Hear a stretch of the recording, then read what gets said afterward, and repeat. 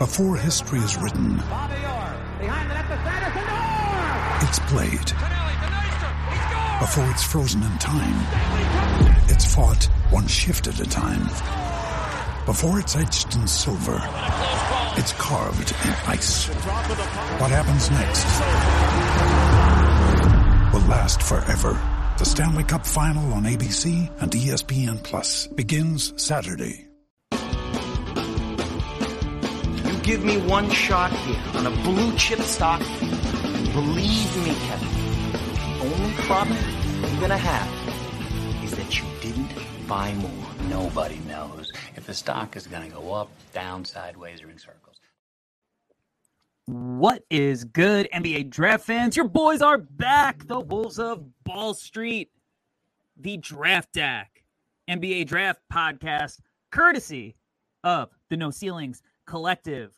I am here today, as always, with my co-host, Garbage Time, Albert Gim. Albert, how are we doing? What's going on, brother? It's good. It's good to be back. Right before we started recording, we were talking about the freaking terrifying numbers of positive COVID tests back in New York. So that's rough. But our thoughts and our prayers go out to everybody who's struggling with that right now. But it's good to be on. Our screen is a little tighter today because we've got a third person here. It's making me feel slimmer. But I'm ready to go. I'm excited. Welcome to the pod, Mr. Draft Deeper. We have a special third frame. If you are watching on the No Ceilings YouTube channel or the Draft Deck Spotify channel, yes, we have the one and only Nathan Rubel, aka Draft Deeper, also team member of No Ceilings. Nathan, how we doing? I love being zoomed in on. I gotta get Kevin to do something about this on my podcast. I love it. I agree with Albert. My face just looks better when you're not zoomed out, seeing everything in my room because I don't have a green screen. But I'm doing well, boys. How are you guys doing? You guys pumped? Oh, pumped is an understatement. You know, this episode is a little bit different because for everybody who has been with us from Jump Street, you know that typically, we cover one prospect very in depth, talk about their specific draft stock throughout the process.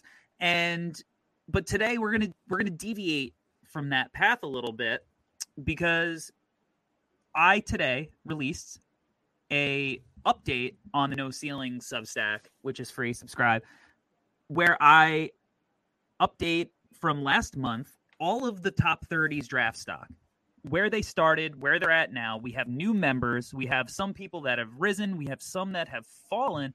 And while we cover usually, that journey for each prospect, it's this year we're going to, do it throughout the process in a more, broader spectrum kind of view.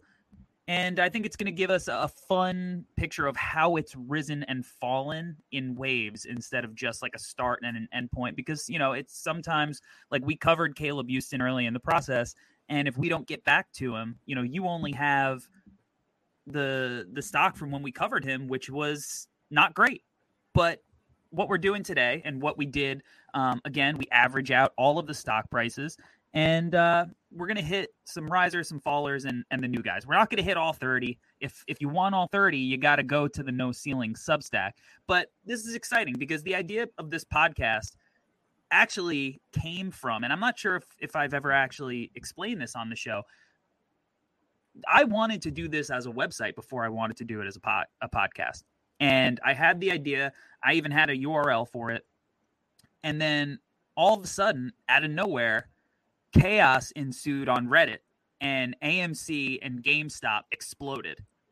And I was like, oh man, this stock thing is going crazy right now. I hope nobody takes my idea. How do I get this out? I can't build out this website, this complicated thing in the next 6 hours. I got to, I'm just going to do it as a podcast. That way I get the idea. I claim ownership of it. And then the rest is history. But today we're taking a broad look. We saw where everybody started out about a month and a half ago on the show, and now we're going to update everybody. So first and foremost, let's open the show with the hot topic. We got a new top 3. Preseason, You know, the top three was Chet, Paolo Banchero, and Jaden Hardy. 2 of those members are still there. Paolo has overtaken Chet for the number 1 spot. Chet is number 2, and really coming in hot on his heels is Jabari Smith from Auburn. Let me ask you, Nathan. Jabari Smith, does he have any legitimate shot? Okay, because I know there's been some buzz about it, but does he have legitimate shot to crash the party and overtake Paolo or Chet for the number 1 spot overall? Oh, what's so fun about this show is that this show is going to release the same day as the Draft Deeper podcast, where we record it every Monday with Mr. Rucker and we go through some of the hot topics that I'm writing about in the Morning Dunk, also available on the No Ceiling Substack. And I pose this very question to Mr. Rucker about where does Jabari Smith now rank in the race for the number 1 overall pick? And boys, I got to be honest, that he may very well be number 1 when I redo my board in January. So to answer your question, without a doubt in my mind, he has a legitimate chance to overtake the other 2. And it's really because when you just go down the list and you start to check all the boxes as to what he brings to the table as a prospect, there are very, very few boxes that he leaves unchecked. I think really the 2 things that we're not seeing from him at this point is he's not the same level of shot creator as Paolo is. Mm-hmm. And he's not the level of passer for his size that somebody like Chet is. I think both of those 2 guys have those areas around him. But other than that, he's been a flamethrower. He scores 20-plus points per game in every single game that actually matters on the schedule. Like, we want to talk about comparing, the better matchups versus the cupcakes of Auburn's schedule. Each time we've played a marquee name, he's performed. He's shooting 45.6% from the three-point line. On volume, he's taking about 5 threes per game or very close to that. And if you put his numbers and where he ranks versus Chet and Paolo, the number of threes he's taking and the clip that he's making them at, it's not even close. So when you talk about a 6'10 big who stretches the floor like no other player in the class, and he has untapped upside of his own, similar to Kendall Brown, who we may or may not get into on this podcast. That was one thing I said to Tyler as well, is that he's come out and shown us so much that we didn't even know he could do. Why should we put a similar cap on Jabari's ceiling as well? Like, well, why would we say that he's shown us everything that he can? He could start whipping out shots towards the end of the year when he gets more comfortable with his handle. We didn't even know he had in his bag. So yeah, he absolutely has a legitimate chance, and I'm very, very, very close to putting him number 1 myself. Nate, I just want to say, like, I feel like the point that you made about the 3-point shooting and the passing, I think all that is really good. I wanted to ask you, you mentioned it kind of in passing at the end. What do you feel about his handle? Because I feel like there's some really high moments where he can do some like pretty incredible things with the ball in his hands. But where do you feel like he is right now and where he's going to end up being in terms of his handle? Because I think it's good. I'm just wondering what that ceiling looks like with him, though, because obviously when we talk about like a handle and shot creation, and all that stuff, like I think that all of that might play into that discussion in terms of where he ends up. So just want to kind of get a feel of how you feel about all that, because I know you kind of mentioned it at the end. I don't think he's been comfortable doing it as much during game in terms of trying to go to different moves off the bounce and really set a shot like that up. But if you go back to what we would have watched in high school, to be perfectly honest, a lot of the highlights we saw and what intrigued me the most were some of the back-to-the-basket game where he was turning and fading out of the post. Obviously, his spot-up shooting that we're seeing now in great volume. But how many highlights could we even go back and really see where he was doing a lot of that stuff, that shot creation off the bounce, and really having to go to a few combination moves to set himself up and free himself up on that kind of a jump shot. So I think that's brand new to him. But the fact that we already have even a few examples of him on film where when he does try to go to it, it's not terrible. It's not great. And those shots aren't falling at the same level as his spot up shots. But at the same time, again, he's his so potential. young in his development. Yeah, the potential is there. It's not like he looks goofy doing it. You can just tell he doesn't have the same comfort level. Albert, I want to ask you something about Jabari Smith. Mm-hmm. I think Nathan made a great case as to why he should be considered in the spot. Right. But is there an NBA decision maker? It's June. The hype's building. Is there a decision maker that actually has the balls to pass not on just one Paolo Banchero or one Chet Holmgren, but on both of them? Oh, Jesus. Somebody who comes to my mind, like right off the bat, would be the dude with the glasses in Oklahoma City, Mr. Presti. I mean, what he did draft night taking Giddey, we were like, oh. I mean, Corey, you and I were there. We were pretty shocked that they took Giddey that high. I mean, we had heard different things, different whispers, different rumors, but he actually had the balls to go up and take Giddey like that. Obviously, the dudes up in Toronto, they've got some big balls. You know, they took Scotty Barnes at number 4, and they were not afraid to do that. So I could see it, man. Like, especially off of everything that Nathan just said, the insight that he just gave us on Jabari. And I think, Corey, you and I, we haven't done our pod on Jabari yet, but there is a lot to like about this guy. I'm just a little bit worried that people are going to take his highlights and overreact to them a little bit, you know, with what Nathan talked about with the shot creation and with the ball in his hands. I think there was a highlight from a couple weeks back where he did this move where he was like going right and then he spun into the lane and hit like a tough fadeaway. And I think people are going to take that clip or clips like that by the end of the season and be like, oh, he's going to do that every time he has the ball in his hands. And I think, just to piggyback off of what Nathan said, I think it's going to take some time for him to get there where he's doing that consistently.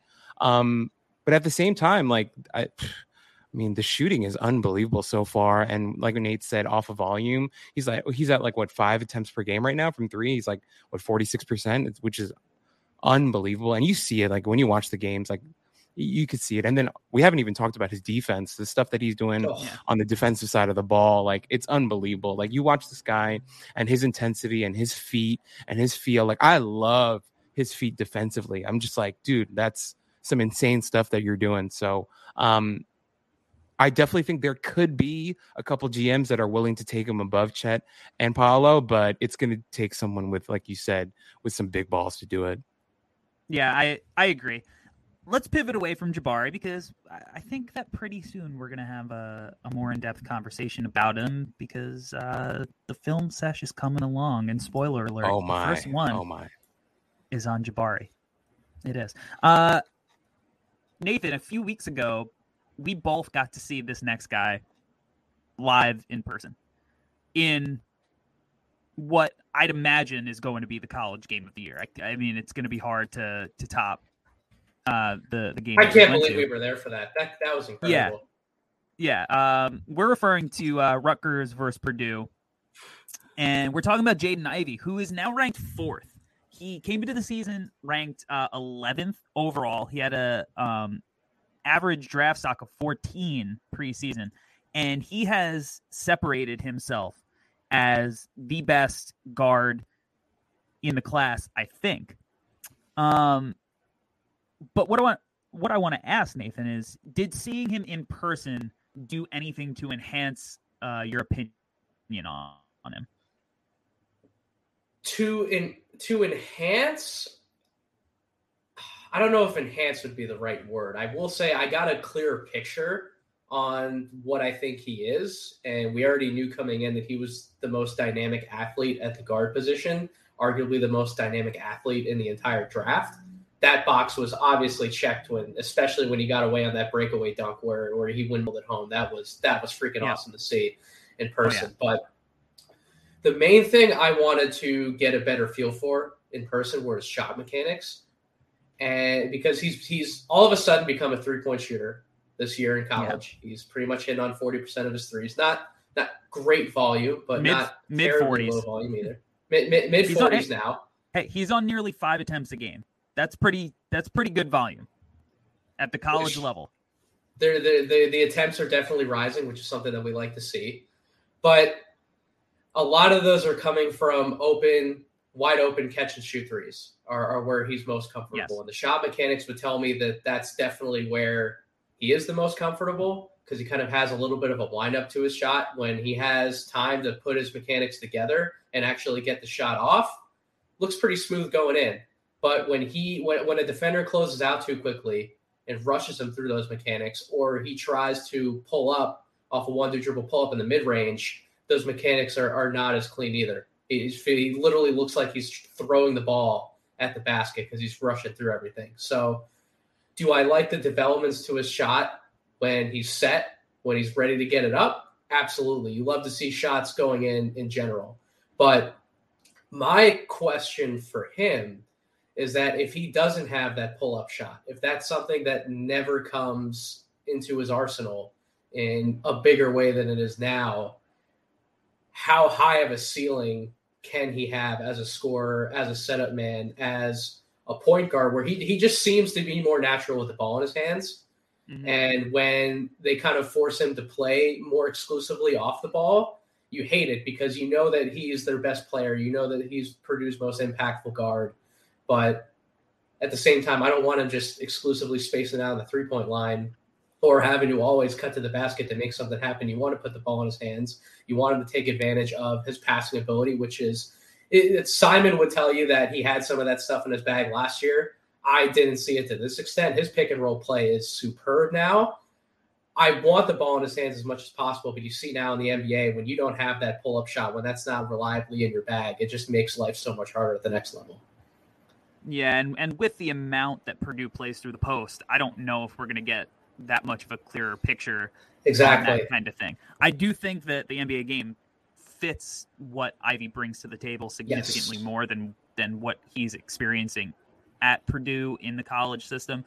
But Albert, I mean, we've already seen so much movement. We've got new people crashing the top 5. Is Jaden Ivey a mainstay? It's early still, right? And a lot of people did predict this. Shout out our guy Simon Rath, Hawks draft nerd. He has him number 1 overall. But is it a guarantee that now he's locked into this top 5 spot? For me, yes. Just because when I look at the list that we have right now, of course, I'm not a fortune teller. I'm not some freaking, whatever. There's a word I was thinking of. I can't think of it. But anyway, I just can't see anybody jumping him. I mean, if you talk to some of our guys at our site, I'm sure there are some people who are going to say Mathurin can jump in there because all of you guys have such a hard on for Mathurin. Well, not all, but, I'm giving you guys some shit here. But I just can't see it. I think if you consider all the improvements he's made, I know, Nate, right now you just talked about some of the improvements that he's made already and what he's shown. It's pretty unbelievable. And Corey, what you said about him being a better suit for the NBA game, I see that 100%. This guy he's an absolute blur. But, even if we go back to what we talked about preseason, when we go back to the U19 stuff, his ability to play both on ball and off ball I think that versatility is what makes him so interesting. And if the spot up shooting is going to be this damn good, then, it's really interesting to think about. But, once again, Nate, I think the question that you asked, what his ceiling is going to look like on the next level is a really interesting question, because ultimately we do have to start to project, what can this player become and what type of player can he become? And I think that does get pretty interesting when we're thinking about Ivy. So, yeah, but still, for me, considering all of that and the improvements that he's made and shown already, I just can't think of 1 or 2 players that'll jump him.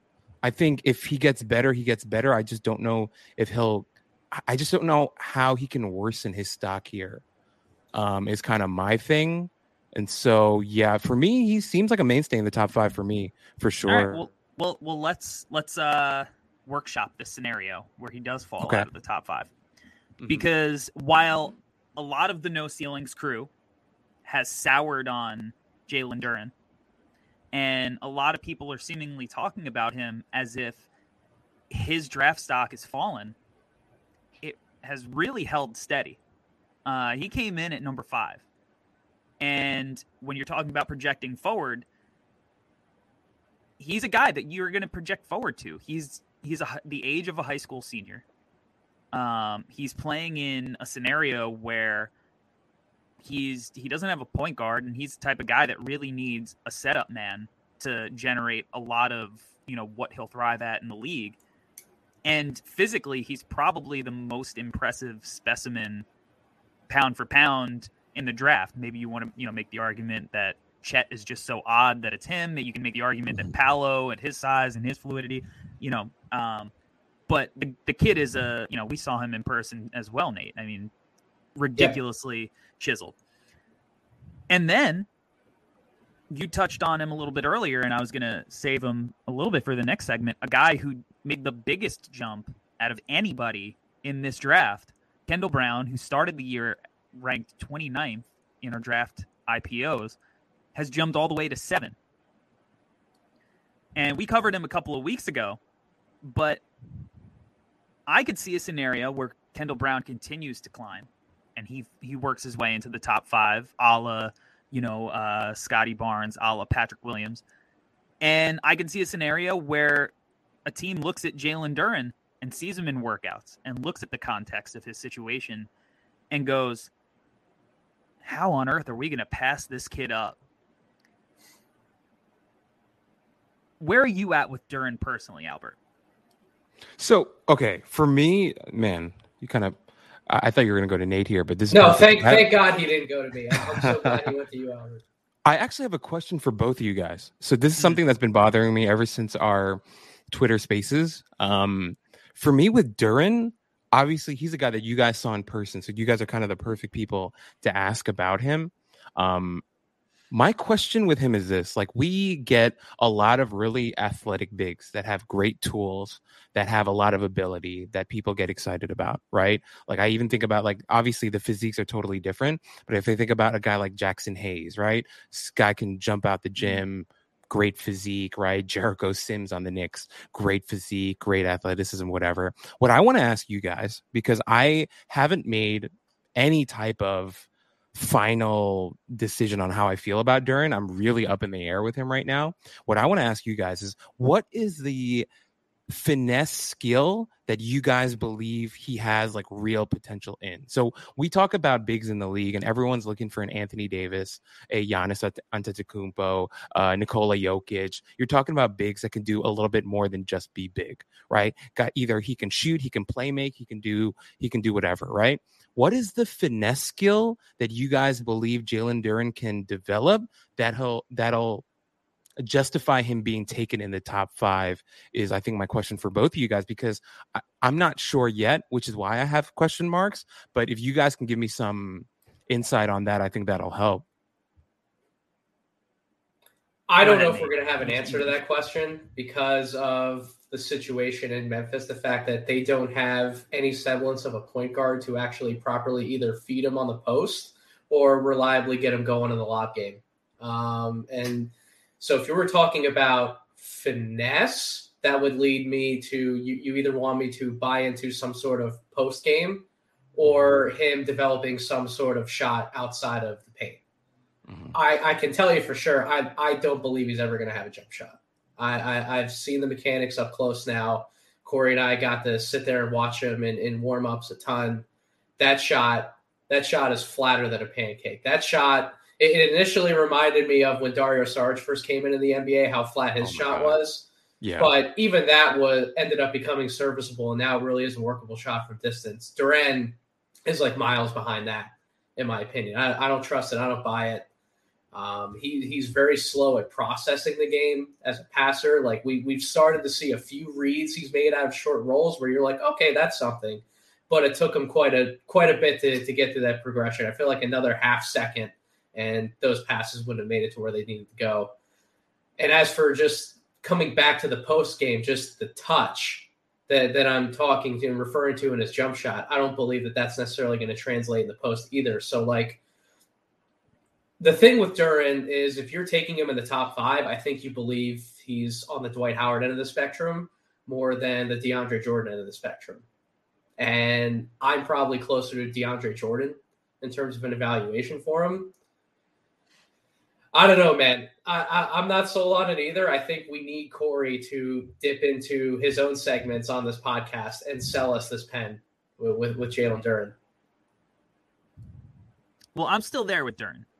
And the first thing, and look, I'm not like a crazy like, this guy jumps out of the gym, so I'm going to have him, in the lottery because that's his baseline skill.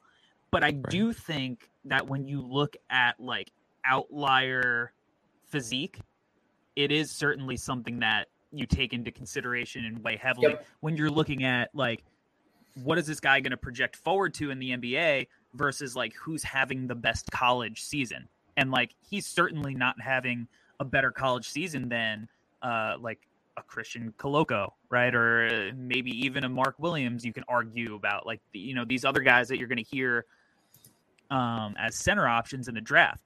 But when you look at Duren and what he just brings, just his raw physical talent as just turned 18, that is something that you don't see all the time because he is legitimately, 6'11", and he does have that. It was a 7'5" wingspan is what they measured at his pro day, right? Like he does have these crazy measurements. And right now, it's not like he's been terrible all year. No. He's run hot, right? He's run hot, he's run cold, and he's in this scenario where he's not even showcasing the best version of himself. And you want to see more flashes than he's shown, but they've certainly been there. So I think when you look at his highs, you go, oh shit, like this is a guy that could impact things in the NBA in a real way because he's not just manhandling college kids. Like he's going to be able to hold up physically against real NBA talent. And when you look at him, and I know another guy who's probably going to come to a little bit is like a guy like Bam Adebayo.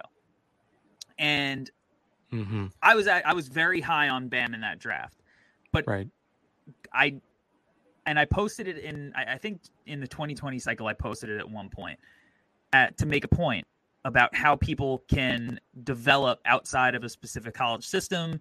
And he was looked at as a low IQ, low feel, athlete only type of big. And he's proven to be much more than that. He didn't really show much passing chops in college. He still doesn't have a consistent, long range jumper, but he's been so impactful as a defender and just as a guy who's been able to put pressure on a defense. Now he's got a great face up game. And his passing has gone to a level that I don't think even the most optimistic Bam Adebayo fans saw coming. But the fact is he got to the right system, maximized his talent. And it's like, now you're at the point where it's like, how many bigs would you take over Bam? It's a short list. And I do think potential-wise, Duren has that kind of potential. Whether he gets there or not is the question, and that's what you have to ask yourself as a front office is, can we milk that out of him? Can we get every drip out of a kid who, from Jump Street, is going to have, this outlier physical ability that you can't pick up on a 10-day contract. You can't even really necessarily always sign in free agency. And if you can get that, especially towards the back of the top 5, now maybe you start talking yourself into like, this kid's potential is higher than some of these other options. And if we're in the top 5, maybe we're not going to be there forever. Let's swing for the fences. I can't get past the 6.4 field goal attempts per game right now. And it's not like we're on like a 1 or 2 game sample size anymore. We're on a 10 game sample size now for Memphis. We're about a third of the way through the season. He, as you alluded to, Corey, he's built like a shit brick house. This guy is the real deal. There are very few bigs in college basketball who can actually measure up to him from a physicality perspective. How is this guy not getting more shots at the basket? Because when he does actually get the shot up, he's 67.2% from the field. And the fact that we can nitpick some of these parts about his game, yet he still has a 24.9 PER, that only adds to Corey's argument that we've seen so little, yet he's already found ways to show flashes and produce in different areas. So that's why I don't think this arguments are going to be case closed because of the situation that he's in. This is a debate that's going to ravage us all year long. And I don't think Corey's going to waver from his stance. I don't know if I'm going to waver from my stance. Maybe Albert is the guy that eventually like breaks the tie for us here, but he's. I think it's safe to say out of these like top 6-7 guys, to me, he's the most mysterious of them all. Mm-hmm. Like, I really don't know what I'm going to get, or I don't at least have some sort of a picture as to what I'm going to get if I draft him.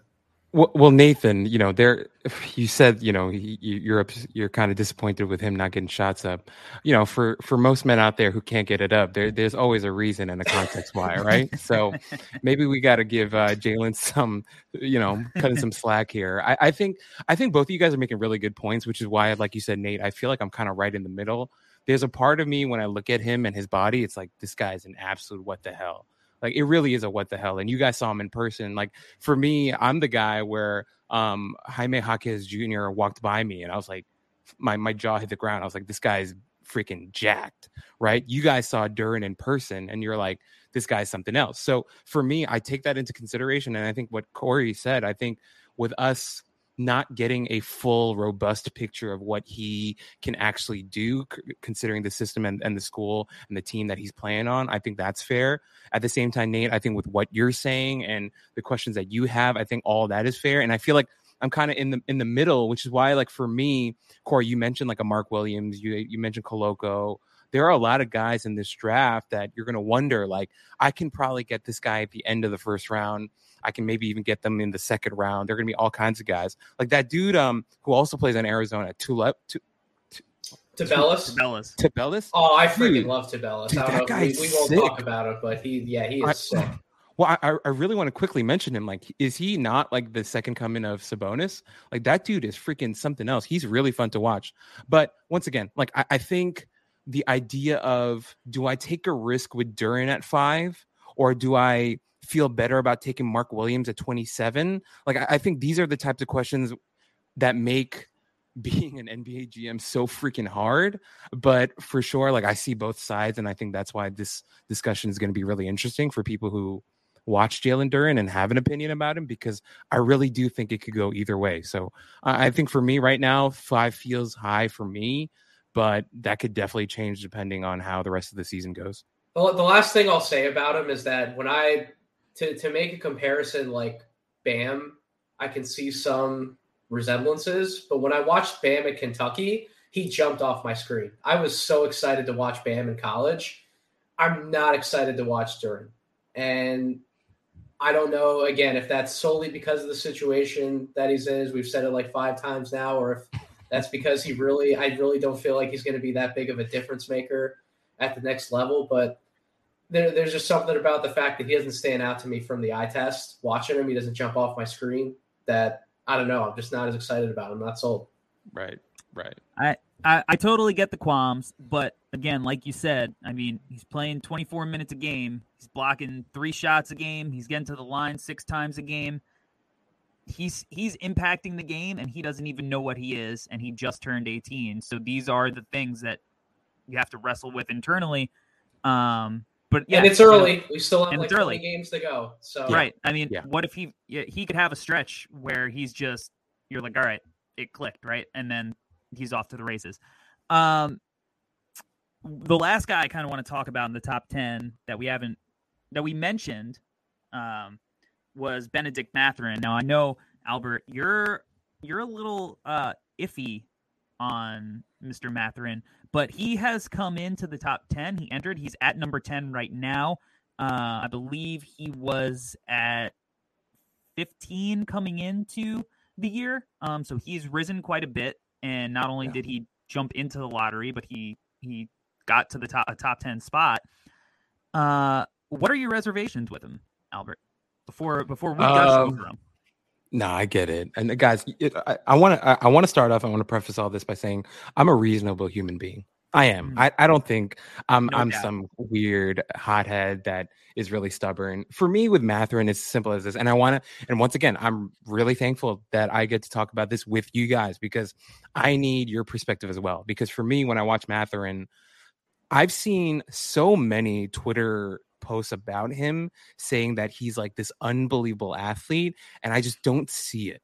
Like, this could just be my bias, right? I think I saw somebody tweet like, this guy has like freakish athleticism. And I'm like, I'm watching him play, and I'm like, I don't feel that at all. Like, I think he has I think he's a good athlete. He's a functional athlete 100%. I'm not saying he's like stuck to the ground, but at the same time, like I also think he has really long arms. And sometimes like when he's getting up there, it's not that he's getting up there, and it's his reach that makes him look like he's getting higher than he actually is. The shooting, hey, give him all the credit. I think he's definitely improved a ton as a shooter, but at the same time, like I still have questions about it, and that's just a personal thing.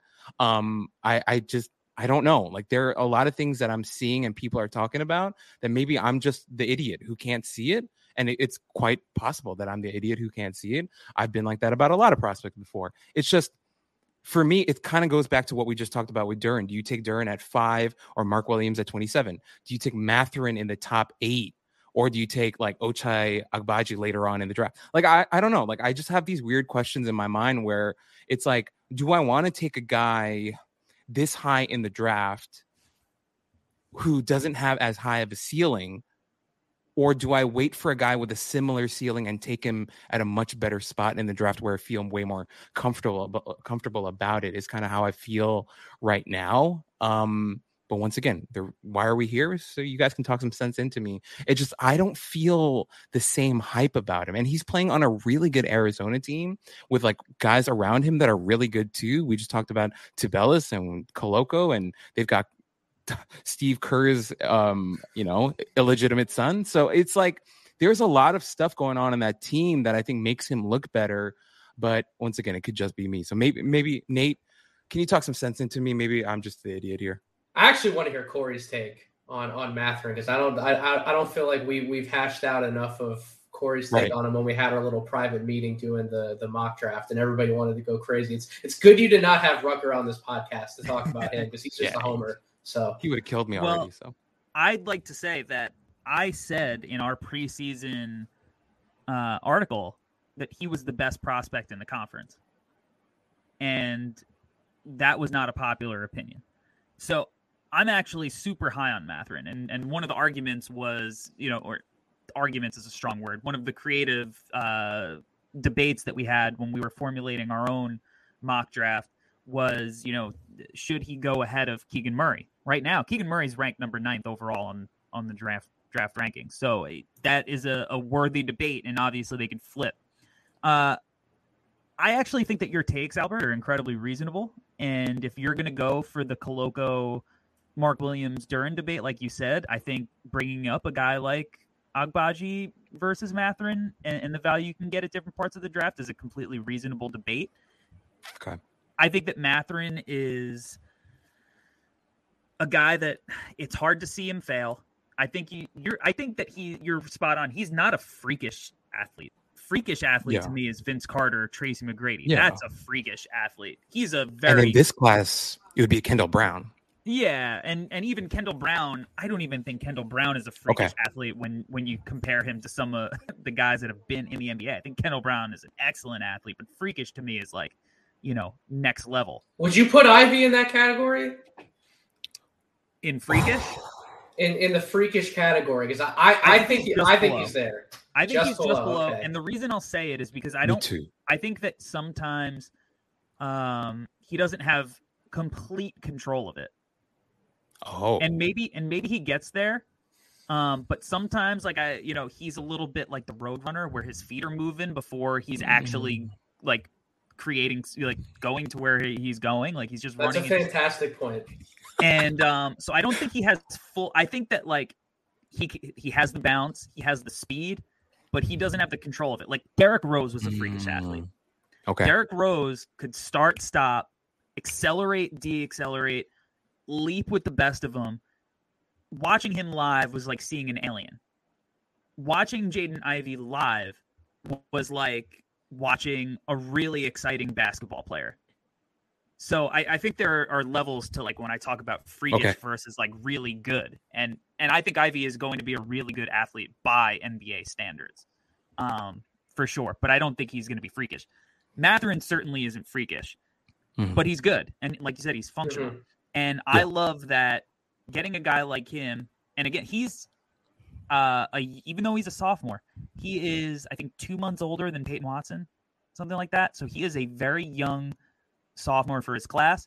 I loved what I saw from him when he was in the U19s with Team Canada playing with Caleb Houston. I thought that he showed a little bit more. I think that's translated. I think he's scratching the surface. And you mentioned how loaded his team is. I think he's so perfectly playing within the team construct. And he's showing such a mature game for a kid of his age, where it's like, all right, he has shown a little bit more off the bounce, but he's not shot hunting. And he's able to, he's still cutting off ball. He's not getting lazy because, he's not getting to pound the rock, and he's just doing what he's supposed to do. And I've kind of looked at him as kind of like, maybe he's like top end, like he could be like top end Malik Beasley, kind of like without maybe some of the like banging Scottie Pippen's, ex-wife stuff.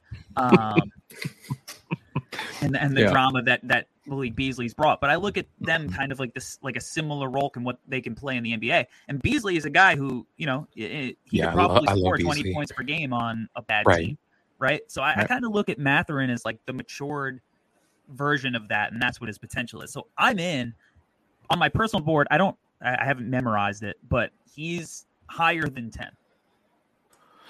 All right, that's fair. It just, in my head, I just keep having him as Iman Shumpert. So that's just like a personal thing that maybe I have to shake. Nate, what are your thoughts on Benedict? I need more talking to.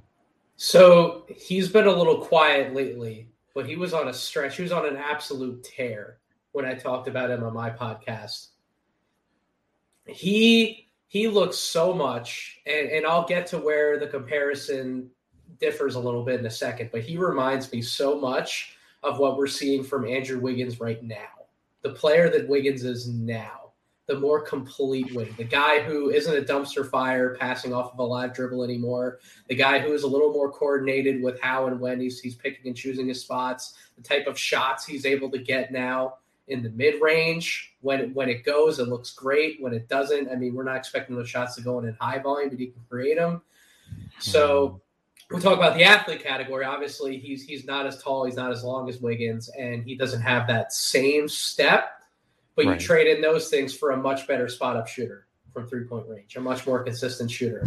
So it's like give or take, right? Which one would you rather have? But in terms of how they actually operate within a game context, they both they're both masters at putting up that silent 25. Like all of a sudden you look up and it's like, oh snap, they have like 25, 27 points in the game. And sometimes they will be quiet. Now, whether that's a byproduct of the both of them having that similar demeanor when you look at them, like they're not overly aggressive every single possession, and that's why they're not putting up more points and higher volume, or whether it is the construct of the team around them. That's a great point you made, Albert. He's playing with so much talent this year. The Arizona team is loaded. I'd be shocked if they didn't make it to the Final Four this year. Right. So, but those are a lot of the vibes I'm getting from him, and that's why when we talk about ceilings, like if that's the type of player you're telling me I'm going to get in the NBA, and you didn't even talk about his defense either. His defense has also been off the charts. He's looking like somebody who can lock somebody up. Now, he's dipped a little bit in terms of overall defensive rating, and again, when we look at defensive metrics, as anybody would say, they're not perfect. He was at one point this season in the 90th percentile in terms of total defense. Now he's dipped down to 70th a little bit. You know, Arizona hasn't been perfect defensively these last two games, but we're still talking about a guy, median outcomes. He's probably going to be an 80-plus percentile offensive player and an 80-plus percentile defensive player. How many guys like that at his age with his upside are we really going to find in this class? So that's why I think top 7, top 8, I think he really has to be in the conversation. That's a fair point. I think especially the defensive point that you made. I mean, you look at Wiggins and how much the Warriors depend on him for his wing defense. I think that's a really fair point. All right, you guys are kind of selling me for sure. It's just okay. I'm not all the way there with you guys, but I get it. I totally get the point you guys are making. Hey, look, I ended his little paragraph in the column on No Ceilings with, you should buy your Mathurin stock at a reasonable price while you still can. Yep. And, and if you're buying now, it's a little bit more expensive than it was a month ago. Let's talk about some guys who were in the red, trending downward.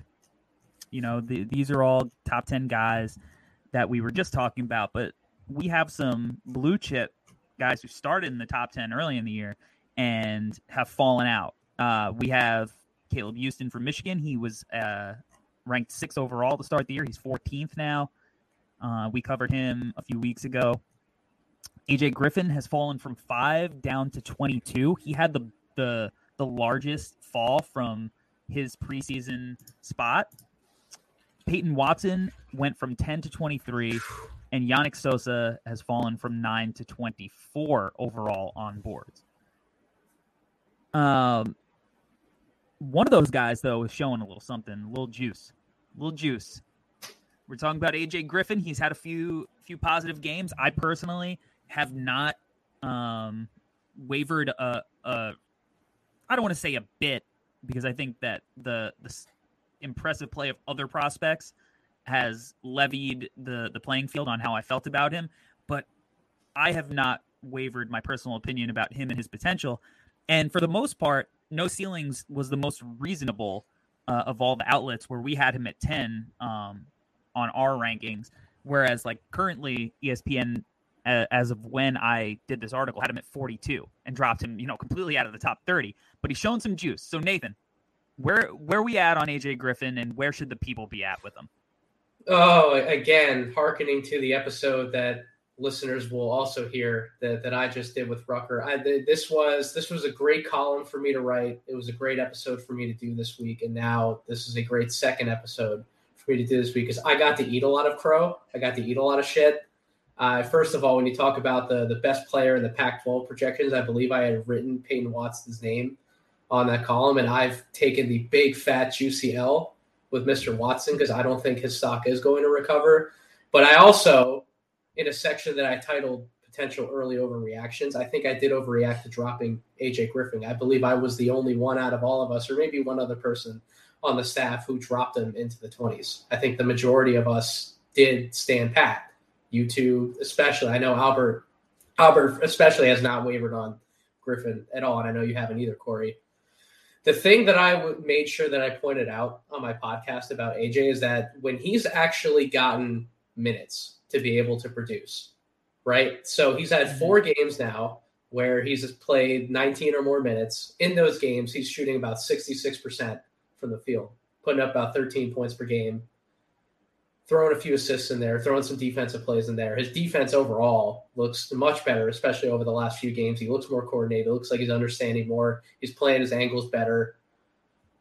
But offensively, he's just getting buckets, and he's getting buckets from all 3 levels, and he's making things happen. And it's one of those things you didn't know why he wasn't getting playing time with Coach K. There were so many rumblings out there. I think I read too much into the rumblings and probably didn't just accept the simple answer that it was this guy's been through so much physically that it was going to take him time to come back from all of it and eventually find his way into playing a prominent role in Duke's rotation. And now that he's getting more consistent minutes, the dude's balling out, and he's looking like the top 10 prospect that we initially projected, and he probably should have been all along. So I will happily take a little bit of an L in terms of overreacting a little early, and I'm right there with you guys. He is a lottery talent through and through.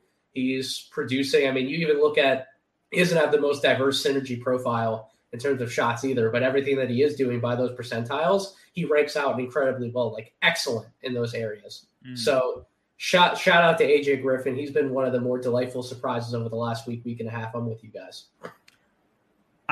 That wasn't even meant to be a kind of gotcha. I hadn't realized how far you had dropped him in the board. But you know what the other thing is, like, he also passes the eye test as like the way he's getting to his spots, multiple combo moves, the hesitations, just how he's getting to his offense. It's like, okay, that's how NBA wings who can score out of isolation sets get to their offense. He's doing all of those things.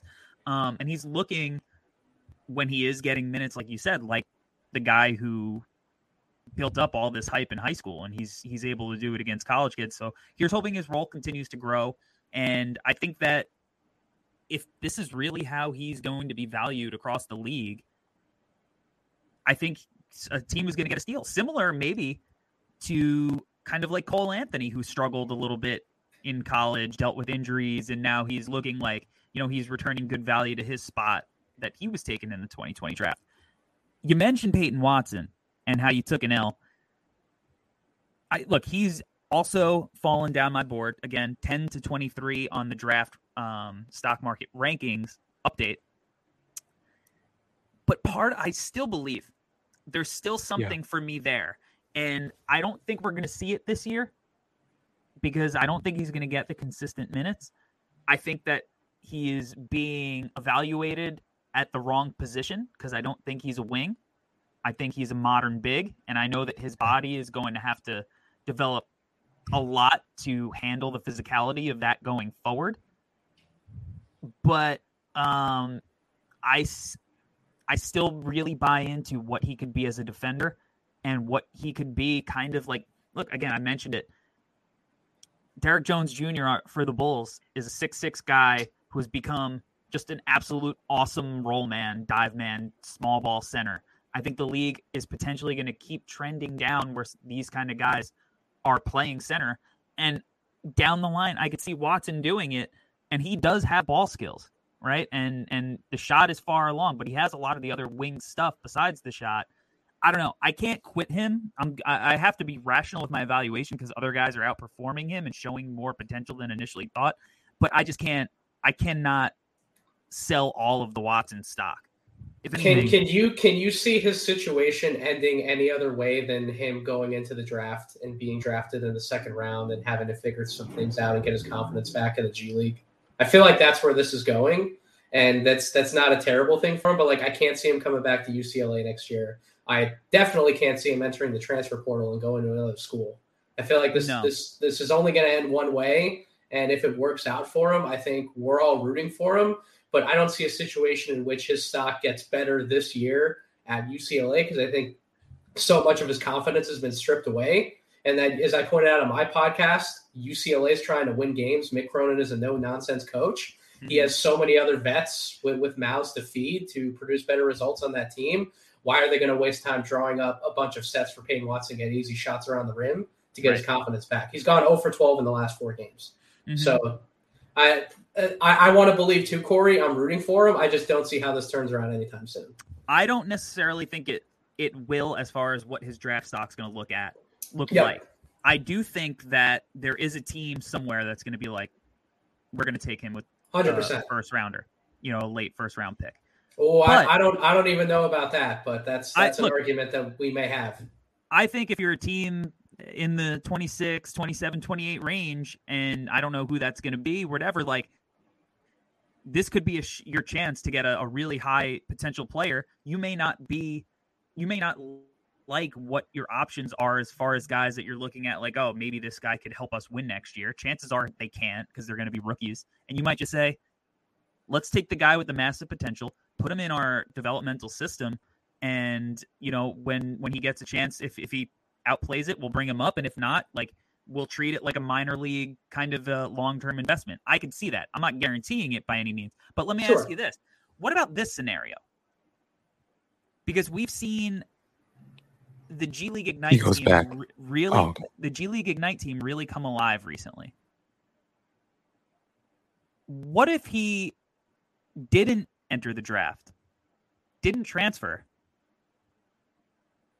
but decided to join the G League Ignite, develop his game, get a better opportunity in a pro system, running with Scoot Henderson next year, and whatever other crop of talent they bring in.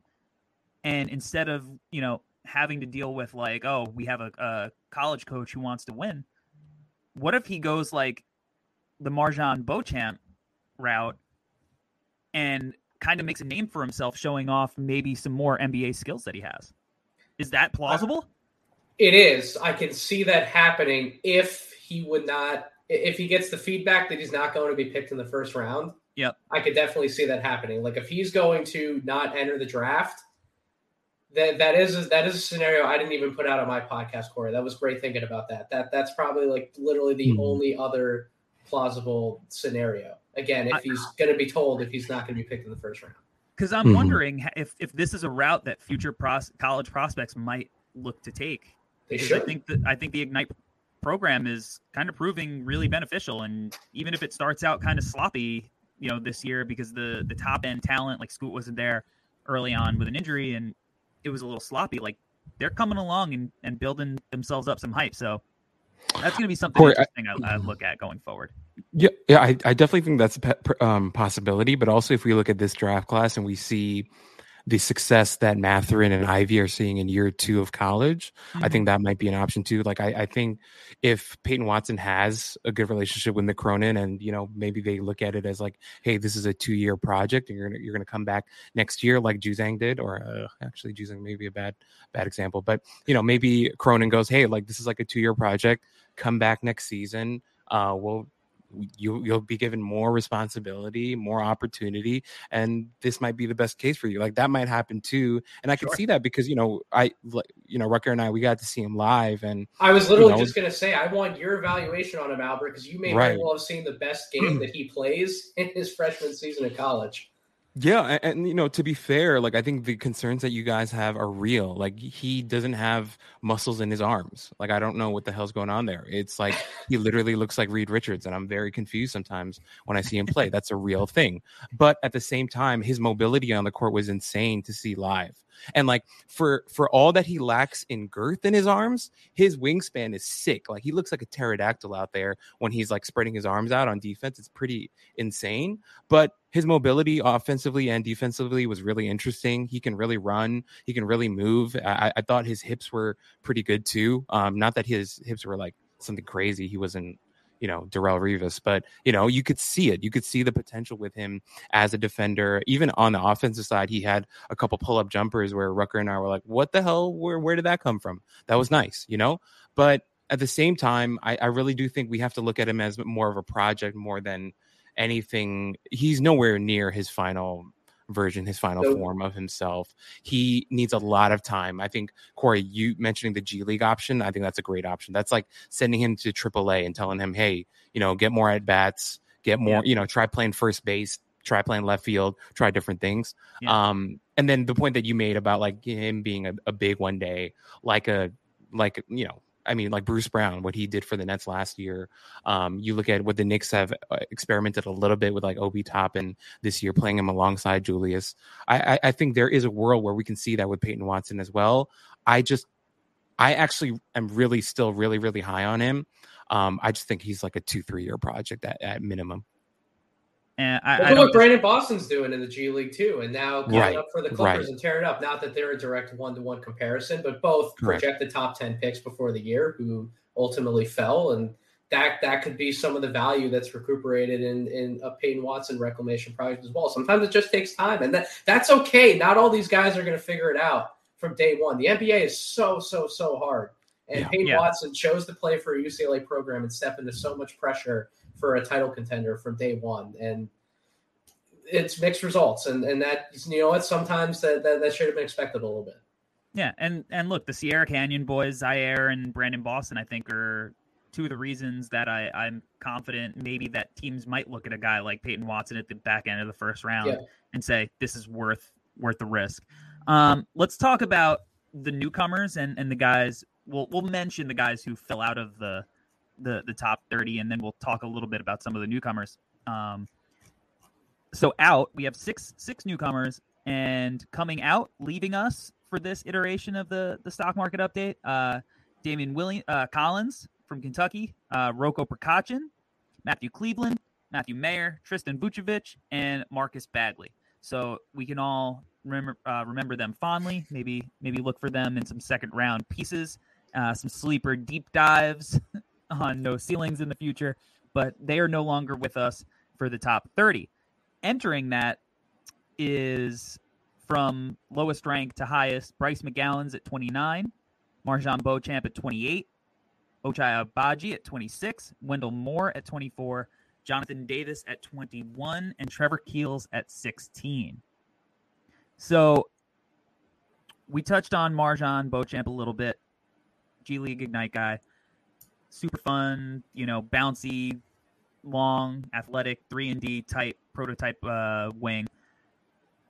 Bryce McGowan's is another guy who's kind of long, has a little bit off the bounce. I know you're a big fan of him, Nathan.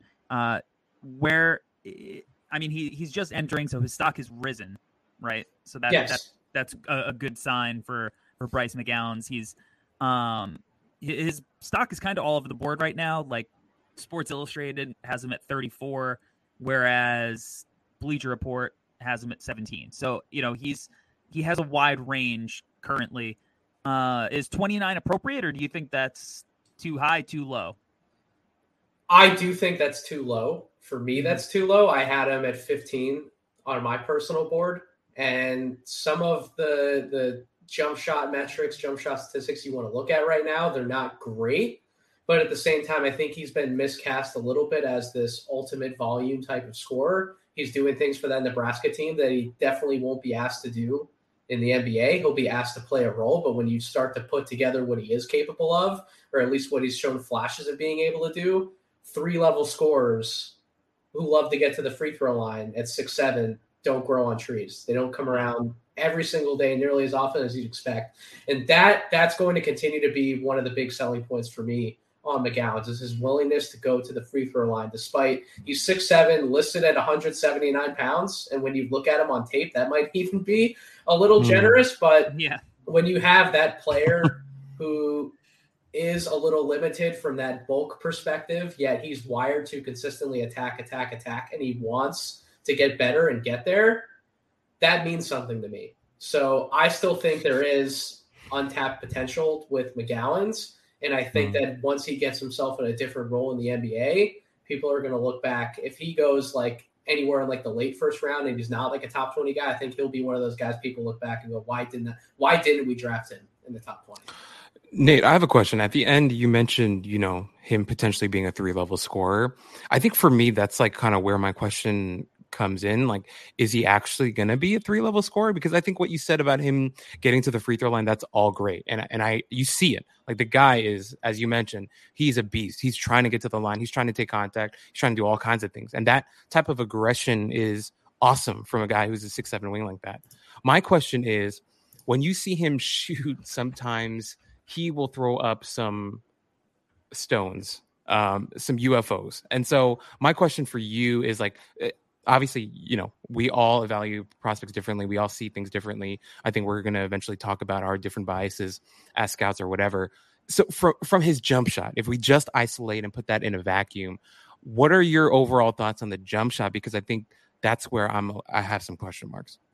It's a little similar to Jaden Ivey in terms of when he's rushed to kind of go through his motion, it gets a little funkier. When he's taking a shot that he's not comfortable with, it gets a little funky. When he has a little bit more space, when he has that extra half second to really compose himself on an open jumper, that thing looks pretty good going in. He gets some of those swoosh makes that I love to see.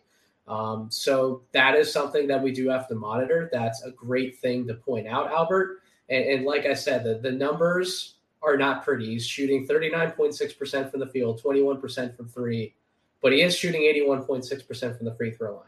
So that means that the jump shot mechanics, I think, are going to be there. And he does look good setting up those shots in the mid-range. Okay. His handle isn't great, but I'd say it's good, and it can be on its way to being pretty good. So especially when you factor in how long he is, him being that 6'7" size, he can get that shot off. As long as he's creating it and he looks good creating it, I think mechanically everything will fall into place when he's not cast as his primary scoring option in the NBA. I get TJ Warren vibes from a guy like Bryce McGowan. And TJ Warren was a guy who, looking back, was probably undervalued at his draft slot. He went 14, I think, but he was a guy who really filled it up in college. And I'm sure, the dialogue back then was like, all right, is he going to be able to do this in the NBA, be this guy who's scoring on such massive volume? And it's like, outside of the bubble, the answer is no. But he is able to do it adequately enough that he could carry your team in spurts. And he could do it, as a starter, or you could look at him off the bench. It doesn't really matter. He could still do that in spurts, and that has value.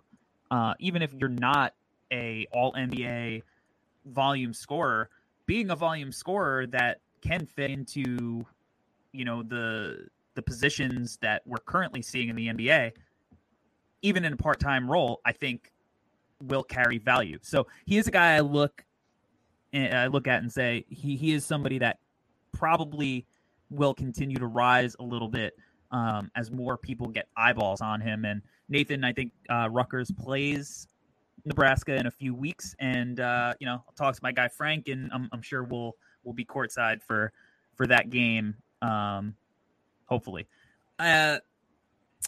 Another guy who's a couple of Duke guys that have really risen up.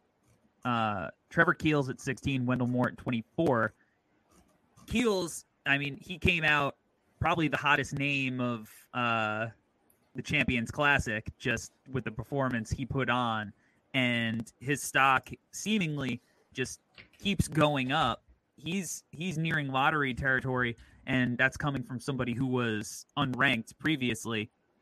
ESPN has him at number 8, so they value him very highly. Which of these Duke guys? Because Wendell Moore has been hooping this season.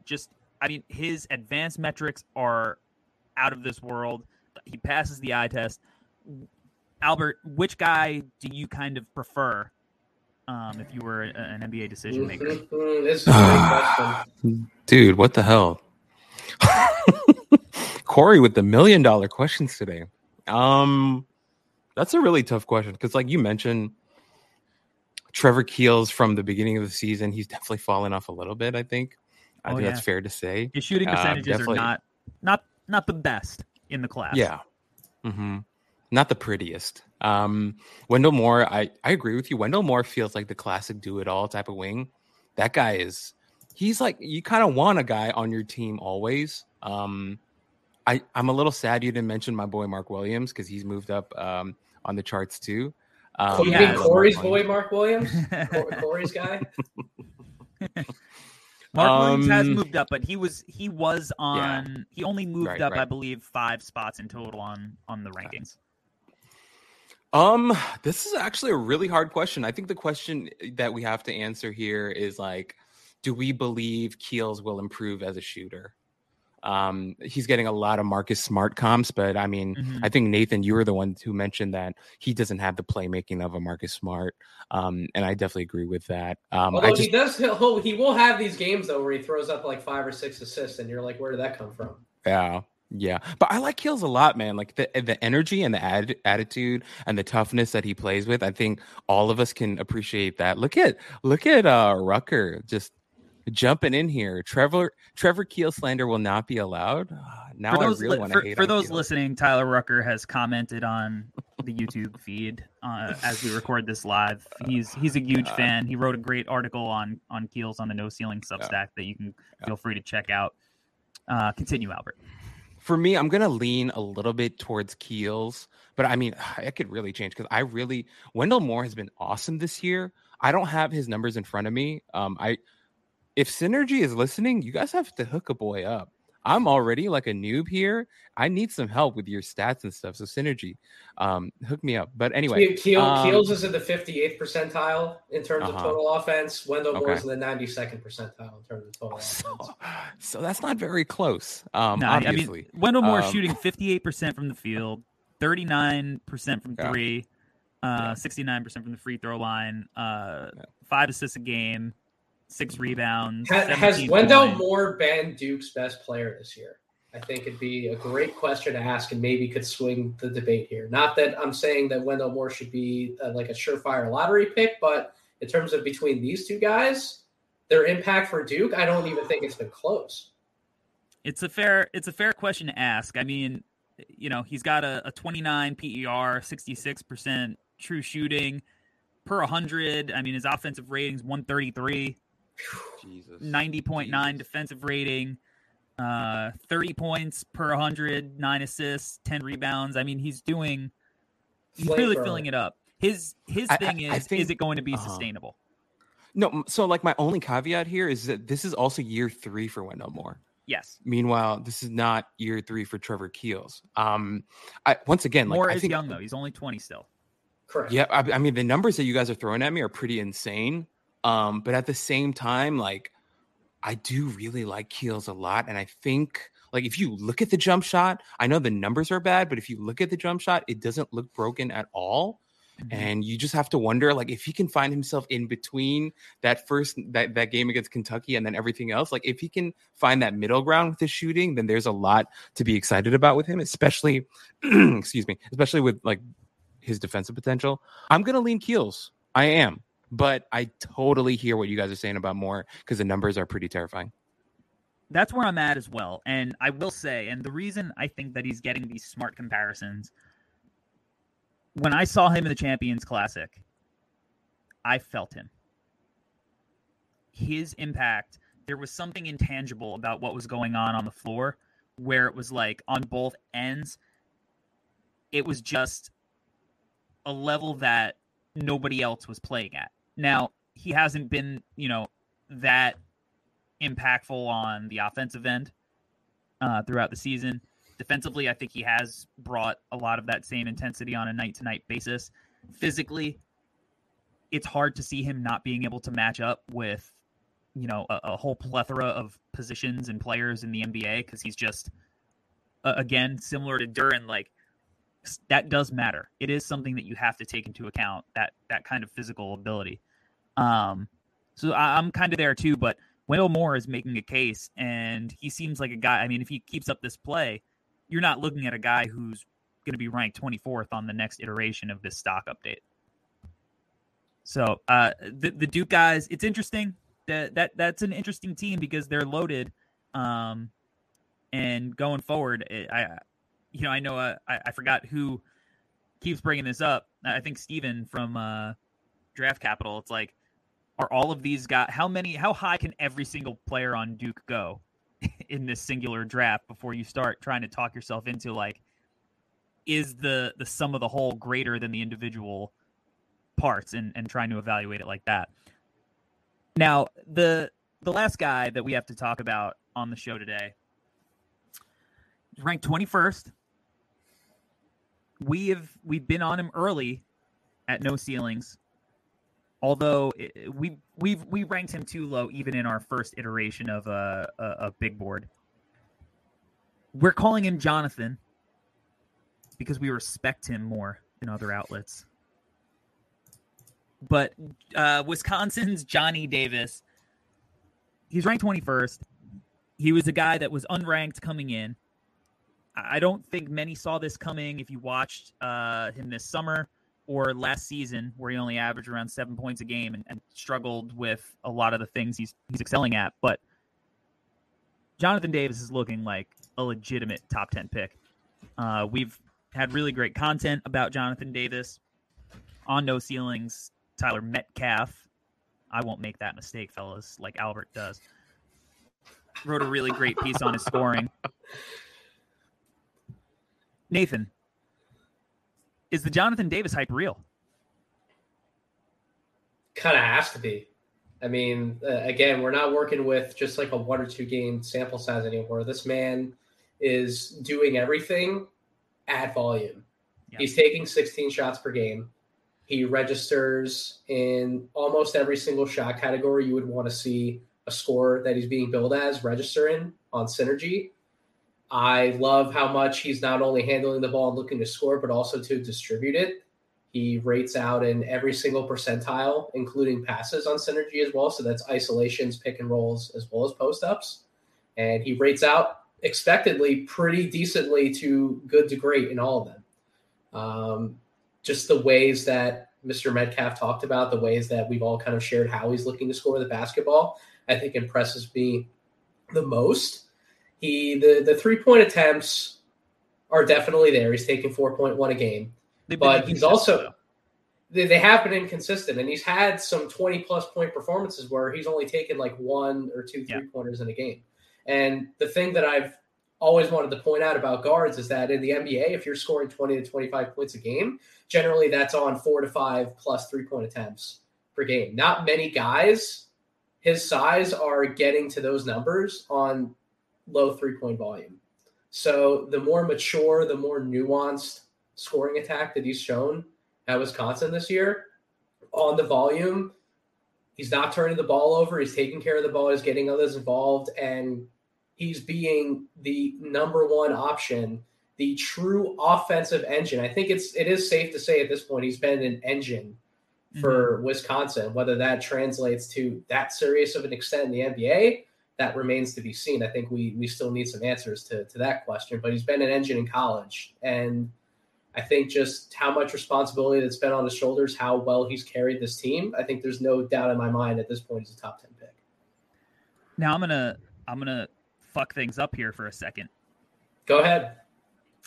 And I'm gonna keep it rolling with you, Nathan. Is there a chance that Jonathan Davis is a better NBA prospect than Jaden Ivey, and is actually the best guard prospect in the class? Holy crap!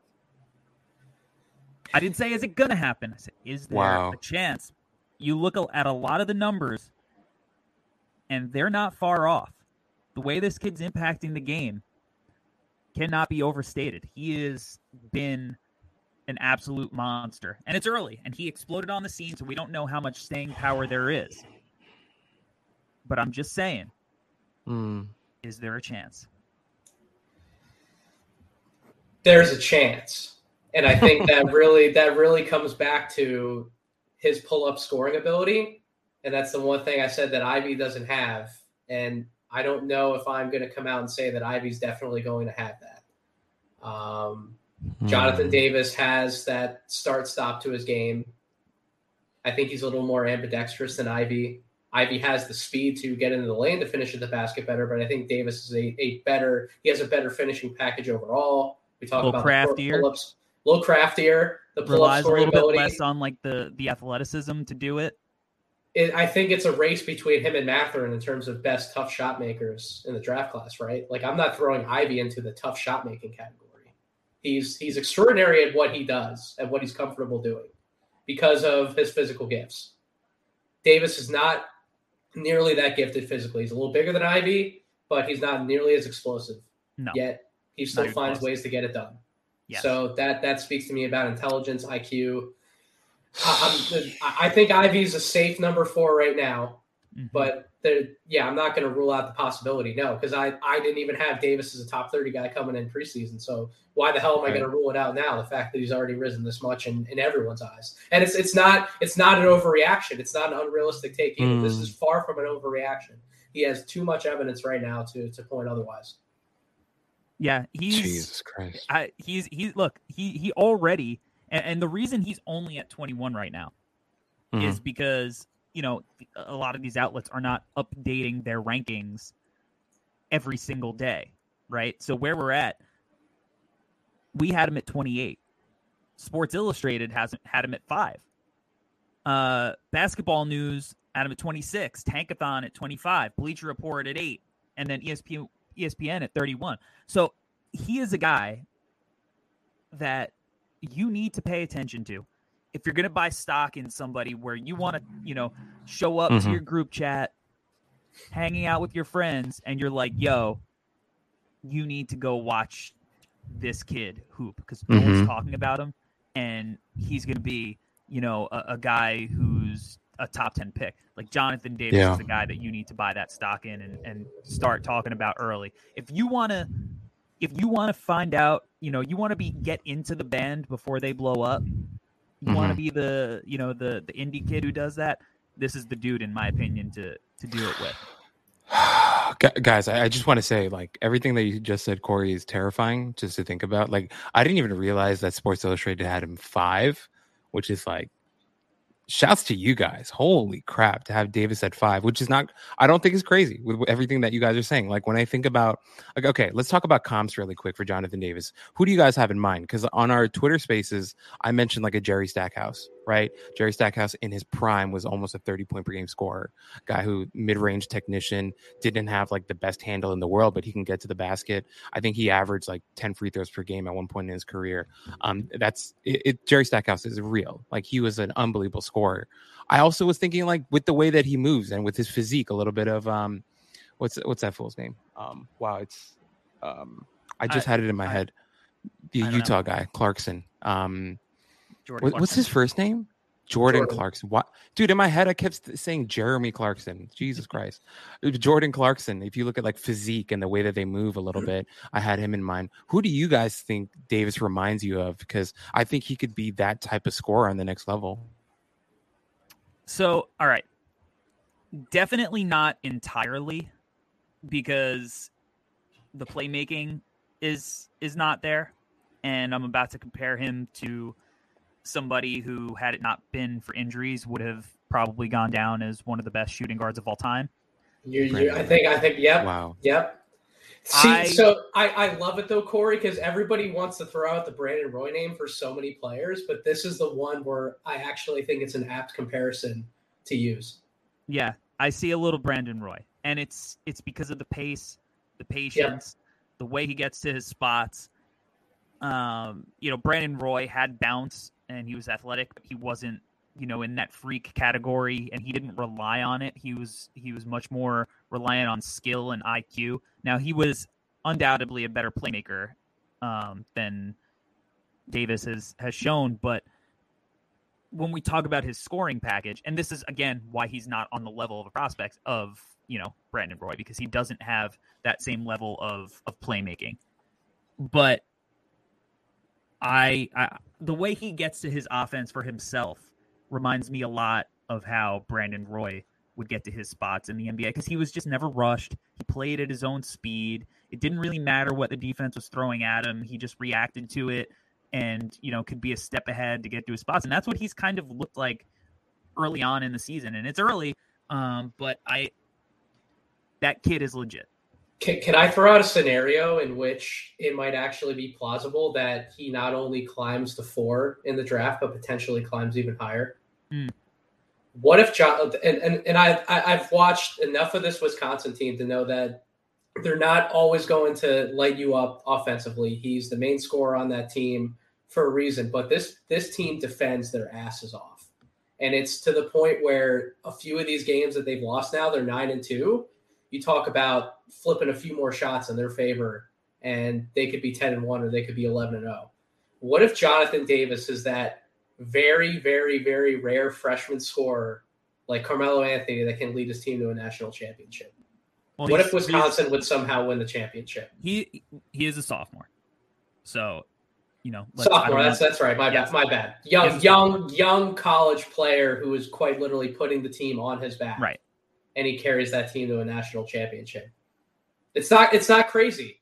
It's not implausible, and that will certainly a deep tournament run for a team that, what are they, 24th in the nation as we speak, something like that. They're not.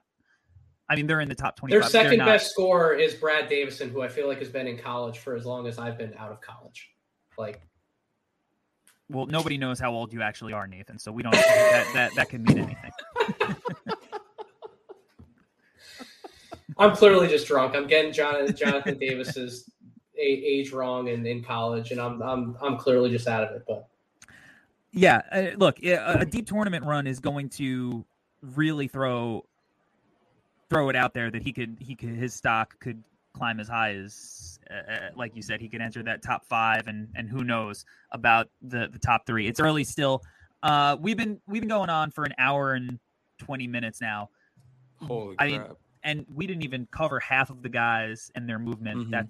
That's how much movement there is. So please, if we missed out on any of the guys you wanted to hear about on this episode, they were covered in the actual draft stock rankings, and you could find out how they moved, what their average stock price is. Do that by heading to noceilings.substack.com. Subscribe so it goes right to your email. It's free $99. So that's where you can find that and a collection of all of our work.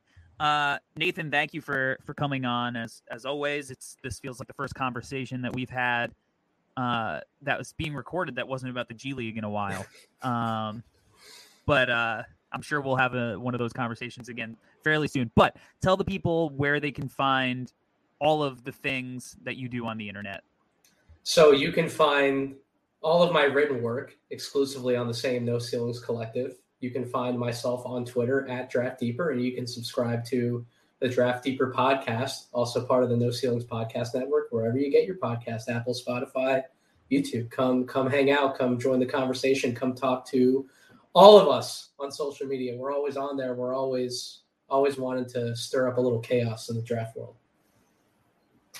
Oh, and we have the supreme agent of chaos who's stirring it all up at all times on the squad in Mr. Rucker. Albert, where can the people find you on the World Wide Web? You can find me at Alberto Gim, at GTGNBA are my two handles on Twitter. You'll find me talking about all kinds of random things. It's been a wild week for me, work wise and stuff. But I'm really thankful for our No Ceilings family for covering over me and always being supportive. I freaking love what we do at No Ceilings, and I'm always super thankful to be a part of it. But yeah, keep checking out our stuff. Nate is our rock star. He is our absolute rock star here at No Ceilings. He's the one who gets all the high profile guests, and he's pumping out content like 9 days out of the week. So shouts to you, Nate. It's always awesome having you on. Like Corey mentioned, usually we're talking about G League, but getting to talk to you about all these other players was good. Reminds me of our interesting conversation about Jalen Johnson last year.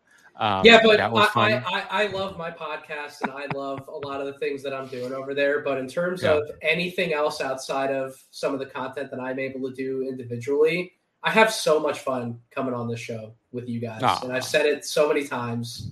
You guys, Corey, your draft stock market price update piece, that is the most unique piece of draft content that's available on the web, because I feel like every year we come to all these conclusions about big boards, about mock drafts, but there's no quote unquote historical recollection of all of it.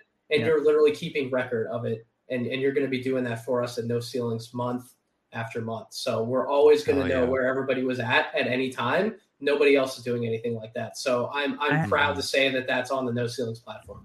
I truly appreciate that. I haven't even brought out the graphs yet, because they're coming. Mm-hmm. Once we have enough data points, charts and graphs, baby. There's going to be charts and graphs. It's going to be a whole fucking thing. All right, guys, we did it. Please, if you haven't yet, you can rate and review the podcast, not only on Apple Podcasts, but you can now do it on Spotify as well. So hit your boys with a 5-star rating. I mean, look, if you think it's a 4-star rating, do what your heart tells you to do. I don't want to, have you going through the day, telling yourself a lie, but, we throw us a 5-star. We appreciate it. You know what I mean? And until next week, guys, where we have a more traditional episode lined up, we out. Peace. Peace.